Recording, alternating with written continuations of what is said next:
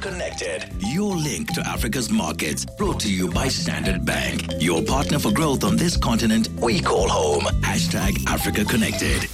Of course, 702 in partnership with Standard Bank has sent Nikiwe, as well as an EWN multimedia journalist, across our continent. They're getting us important information about the ease of doing business, but also just getting to understand other parts of our own continent. We're on the line now to Nikiwe. Remember, Nikiwe is in Uganda this week in Kampala. Oli Oya Nikiwe.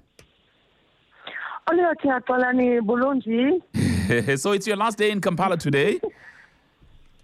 It is our last day, Kalani, and I think in terms of exploring all the economic sectors of this country, we wanted to keep the exploration and of oil to the last. So we spoke to the Chamber of Mines and Chamber of Petroleum last night, and the guy that we were speaking to, Kennedy, one of the main things that we wanted to speak to him about was the extent of the oil in which they found here in Uganda, but also what it is that they're going to do in order to avoid the well-known resources curse that Africa tends to find itself with.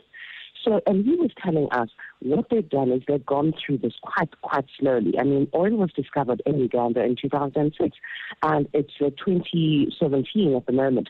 So they've gone through the exploration process very, very slowly, and the process of allocating and allotting licenses to the major players quite progressively, so that they get the best deal for Uganda itself, and that there isn't a terrible scramble for resources which doesn't benefit the people themselves.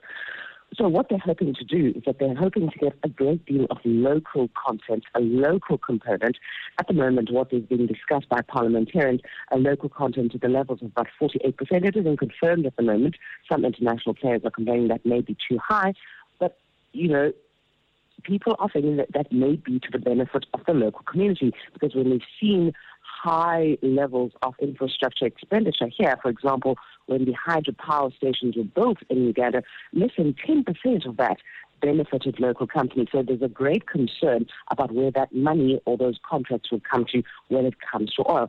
So Uganda is trying to get this right, Kalane, and we hope that they do, because this is a country that is rich in a very diverse set of resources, not just oil, agriculture and other sectors as well. Listen, so really, really interesting stuff coming out there. But finally, I just want to talk about the local cuisine then. Did you get a chance to sample? Well, I mean, other than Rolex, what I've also tried, Golani, is a local treat, is matoke. And this is a kind of pap, I would say, that is made of banana, because bananas grow everywhere. I've spoken about how rich the soil is, what a big agricultural country Uganda is. So matoke is wherever you go. So much like South Africa, whatever meat, whatever you would eat, you would be treated with pap. Here it is matoke. It's a pap made of banana. It is very prevalent and it's very popular. Everyone wants to eat matoke. I'm not a fan, Galani. I like bananas by themselves. Yeah. I don't want them to be cooked. I don't want them to be cooked at all. So that's my thinking. Listen, Nikiwe, it's been fascinating hearing about what's going on in Uganda. Thank you very much, Nikiwe Bikitsha. And of course, for more on her travels, go to africaconnected.702.co.za. africaconnected.702.co.za. Standard Bank calls Africa home and drives her growth, combining their strong African presence with their global capabilities. They support the aspirations of clients looking for a banking partner who knows Africa. Standard Bank has partnered with 702 on Africa Connected in order to give you in-depth, first-hand insights into Africa's diverse markets.